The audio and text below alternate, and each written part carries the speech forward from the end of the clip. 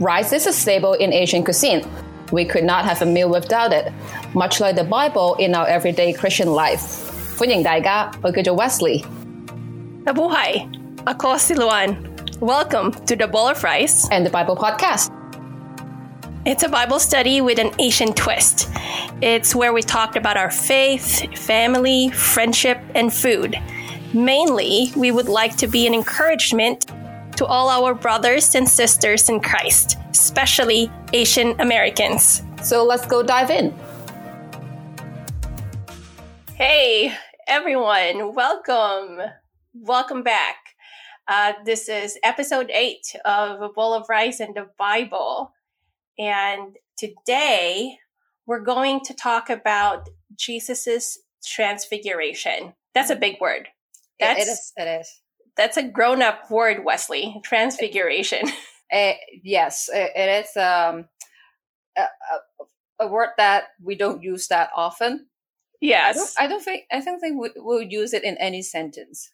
Is it in the spelling bee, you think? I don't know. You know, when I see the word transfiguration, I think of Sailormoon. Oh, we'll talk about that. So it is about transfiguration. We're going to get the scripture directly from Matthew 17, verses 1 to 9. And like we usually do, Wesley will do a recap of the scripture. We do recommend that you go back and read it your own later. And then we will both share our main takeaways from the story and its practical application. Okay, yeah. So, go ahead, Wes. Yeah. After Jesus predicted his death, he took the usual gang, Peter, James, and John, 3 of them, up to a high mountain. And then Jesus was transfigured. What it means is, like, according to the Bible, his face shine like the sun and his clothes become dazzling white. So he totally changed, his outlook totally changed. Then the disciples saw Moses and Elijah talking to Jesus. So at this moment, Peter, as a typical Peter, who's always the first one to react, he offered to put up 3 shelters for them. At this time, a bright cloud covered them, and a voice from the cloud said, "This is my son, whom I love. With him I am well pleased. Listen to him." So the disciples fell to the ground, terrifying. They are shocked. And Jesus said, "Get up. Don't be afraid."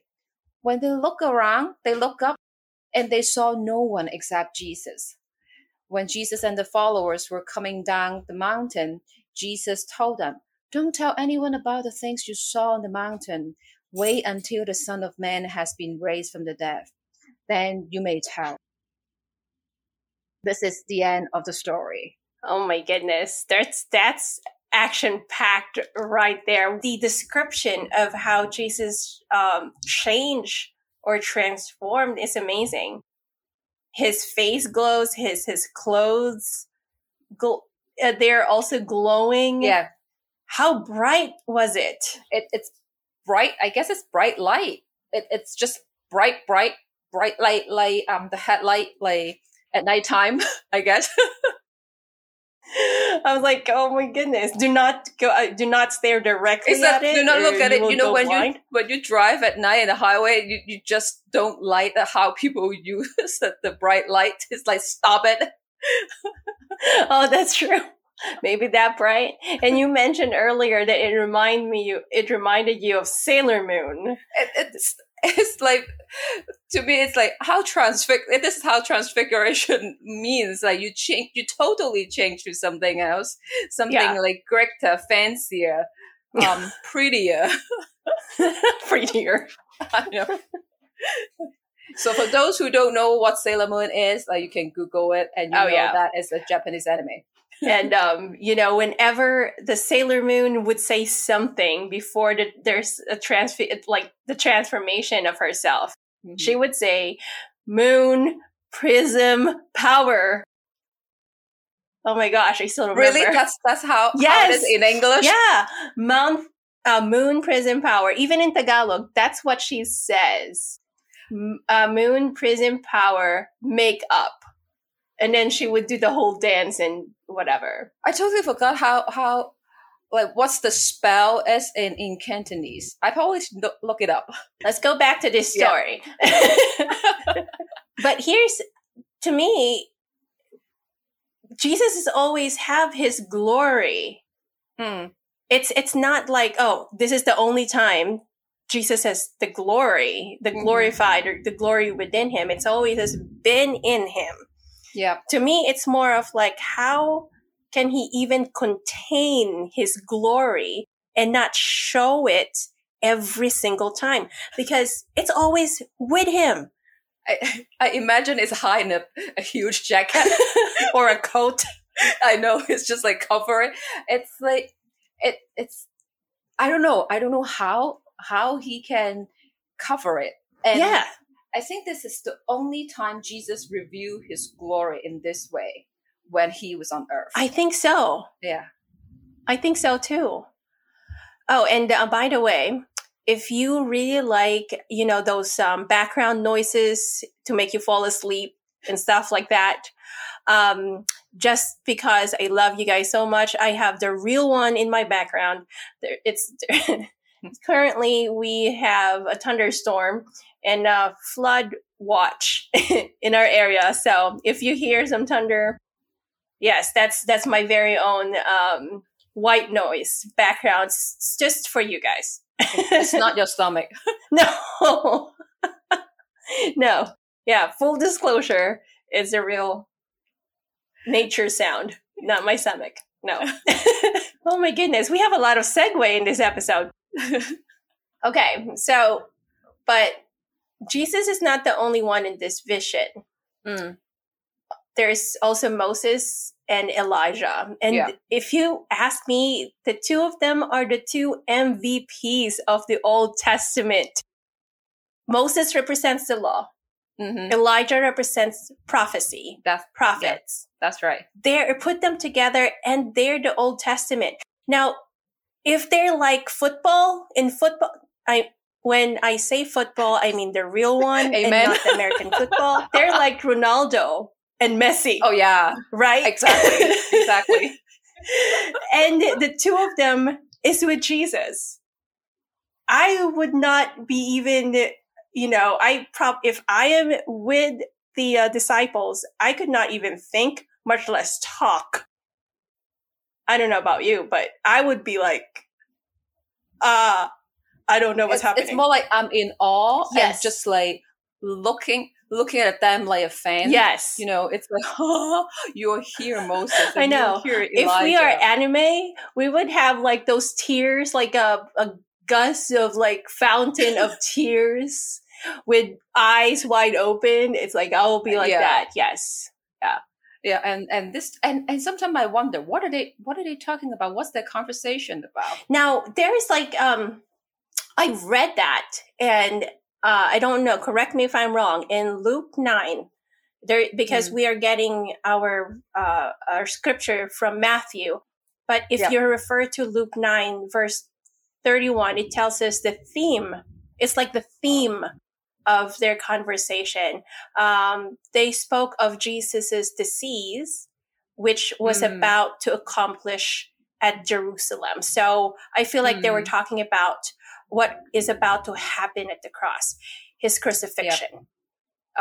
So it's like his upcoming work of the cross and the resurrection to follow. That's according to Luke 9:31, but we can look more into it. Yeah. And I think that also fit into Moses and Elijah's their journey on earth and their character, because both of them had similar ministry of freeing the people from oppression.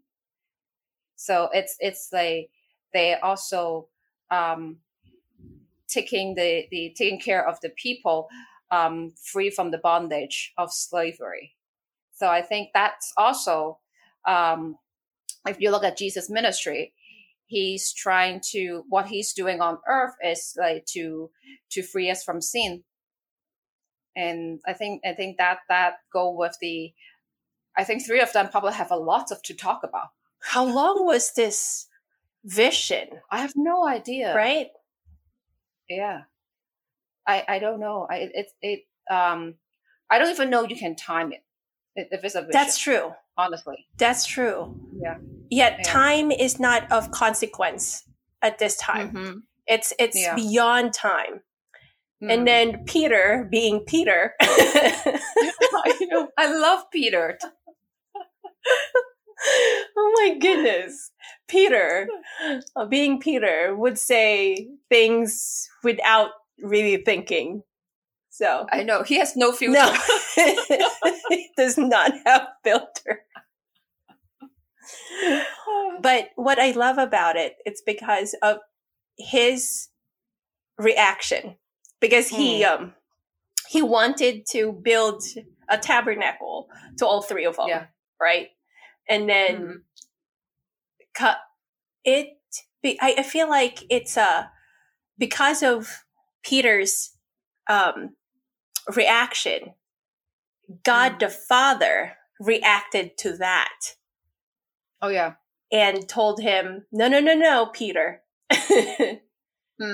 Jesus is my son. Listen to him. So God the Father set Jesus above the law, which is Moses, and the prophet, which is Elijah. So the God the Father is not merely, he's setting apart Jesus. He's not just another lawgiver or a prophet. Jesus is the only begotten Son. So he's setting Jesus apart, which is really good. I think interesting that God the Father seldom speak in the Bible.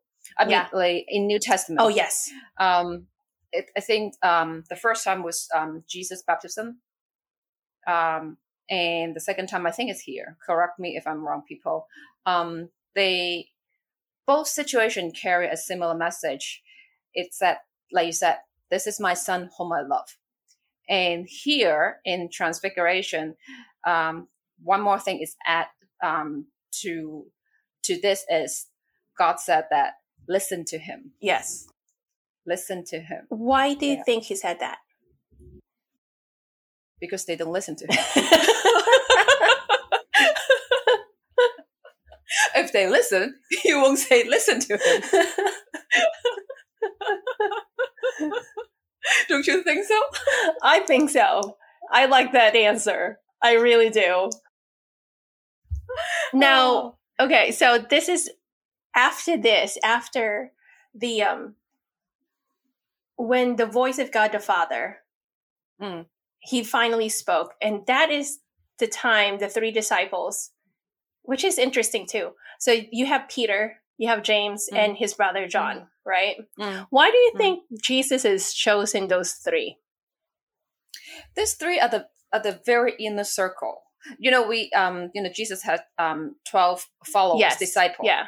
Well, actually, he had more, but the 12 is more the core group. The core group, yes. And he had this very core group.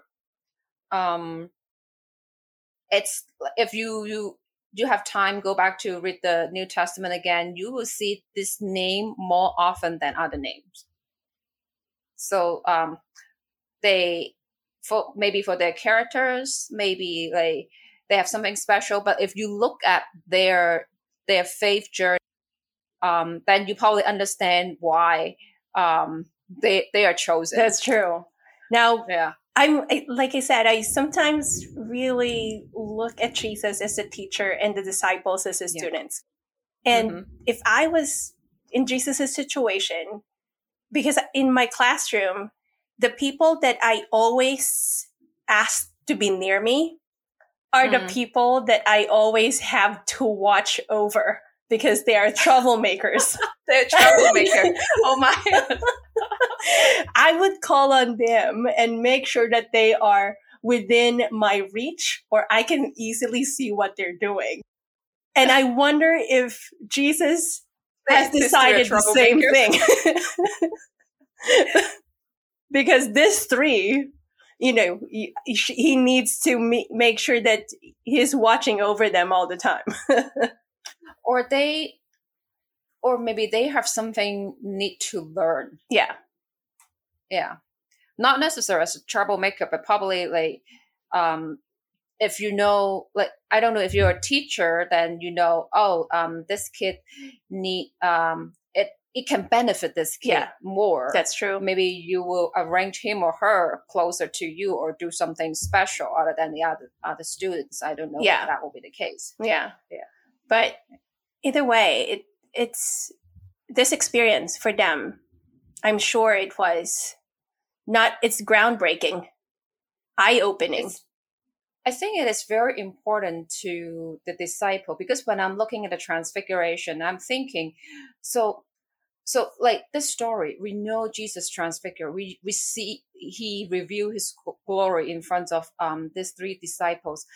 But what does it mean to me? What does it mean to us nowadays? Yeah. No, other than we know that yes, he is the only son, and he's the one who's coming to save it. He's the Messiah. Yeah. And I'm thinking, what does it mean to us? I'm also putting myself in the disciples' shoes and think about, other than I'm afraid. Yeah. So what? Why me? Why you're telling me? And what should I do with it? How should I process this? And when I think about it, before the Transfiguration, I think Jesus predict his death in front of all the disciples. And I think at that time it should be Matthew chapter 16. One of his disciples, Peter, again, it's Peter, and he had opposed Jesus going to Jerusalem to die. And so Jesus had to teach him that apart from his suffering and death, there could be no glory. And I think Peter probably learned the lesson here. And suffering in Christianity, suffering and glory go hand in hand together. And I think that's also you can tell from Peter's later on. Peter become a very important disciples and the leader of the early church. The leader of early church, and he wrote First Peter and Second Peter. And when you look at the First Peter, you can see one theme keep repeating in this letter is emphasizing the suffering and glory. It is a very different view than our current worldview. It's so different. That's true. Now, how would we put this in a practical everyday? How would this story apply to us? It gives me hope. It definitely gives me hope. Suffering, not necessarily a bad thing. It's That's not an easy thing to say. Yeah. And sometimes it may be hard for those people to hear, especially you're in the middle of suffering. That's true. Suffering is process. To me, I like everybody suffer in different level, in different things. My experience is when God intervene, suffering can turn into something pretty. That's when glory comes in. Exactly. So that's when glory coming in. Like Jesus suffered on the cross. He suffered big deal. He's a son of God. Yeah. He was born in a manger. Yeah. And he was raised in the poor family, carpenter's family. According to the Bible, he's not handsome at all. So if you have a children Bible in your home, that should not be the Jesus. If you look at the pictures, he's definitely not blonde or have blue eyes. Exactly. According to the scripture, he doesn't have a pretty, handsome outlook at all. Yeah. And like in his ministry, he suffered all the time. He had no place to sleep. Mm-hmm. He's on the road all the time. It's like healing this person, having mercy for that person, preaching and doing this. He's so busy. He's so exhausted all the time, and he also deal with a lot of suffering because of the back in the day, the religious leader didn't like him, and also the government didn't like him. Mm-hmm. And you can totally imagine that, because like he's so famous to the point that the people in the government, they're afraid of him. Yeah, that's why they want to kill him. Mm-hmm. And eventually he suffer on the cross. Yeah, but come back to life 3 days later. Yeah. And that's the biggest glory. That's without the suffering, Yeah. there's no glory coming. That's a good one. That's what I think. Yeah. So to me, that's my takeaway. Yeah. Yeah. It's one of my favorite part of the story is because they fell down, the disciples fell down on the ground, face down, when God the Father spoke. And when they finally opened their eyes again and look around, everything else disappeared. Only Jesus is left. So I like that, because in our life, there will be a lot of distractions. I'm not saying that Moses and Elijah, or the clouds and God's voice are a distraction, but no, definitely not. But I'm just saying that there will be in our life a lot of things that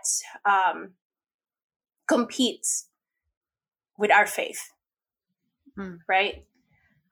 Things we think hold importance and value, but will all disappear at the end. So for me, keep our faith in Jesus and let him be our focus. Because when the disciples finally open their eyes, they can only see Jesus. And I feel like God the Father made that, he did that on purpose, because he's telling the disciples, listen to him. He's my son. Focus on him. And I think it's also encouraged the disciples. Like, just imagine later on what kind of stuff that they need to go through. Jesus will be arrested later on. Yeah. And then the teacher they follow for 3 years, they think that they put all the hope in, and then he died on the cross. Yeah. Like, what kind of emotion roller coaster they have to go through. And they are also, the disciple also thinking about themselves. I will be arrested too. Yeah. Like the government, the religious leader, they probably will go after them. Yeah. And I think if I were one of them, say like if I were Peter, John, or James, thinking about this vision, it gives me strength to go through what I have to go through later on. It just give me hope and know that this is worth it, and this is true. Yeah. This is where I should put my faith in. That's true. Yeah. Is our focus on. Wow, this is a good episode. And I think we can end it there. Focus on Jesus. Focus on Jesus. The glory. Yeah. So thank you for listening, everyone. And we hope to see you next time. See you next time. Bye. Bye. Thank you for listening in. We would love to hear from you. If you have any questions, prayer requests, or if you just want to say hey, you can email us at bowlofriceandthebible@gmail.com. And don't forget to share, like, and subscribe to our podcast. Until next time. Paalam. Hatikin.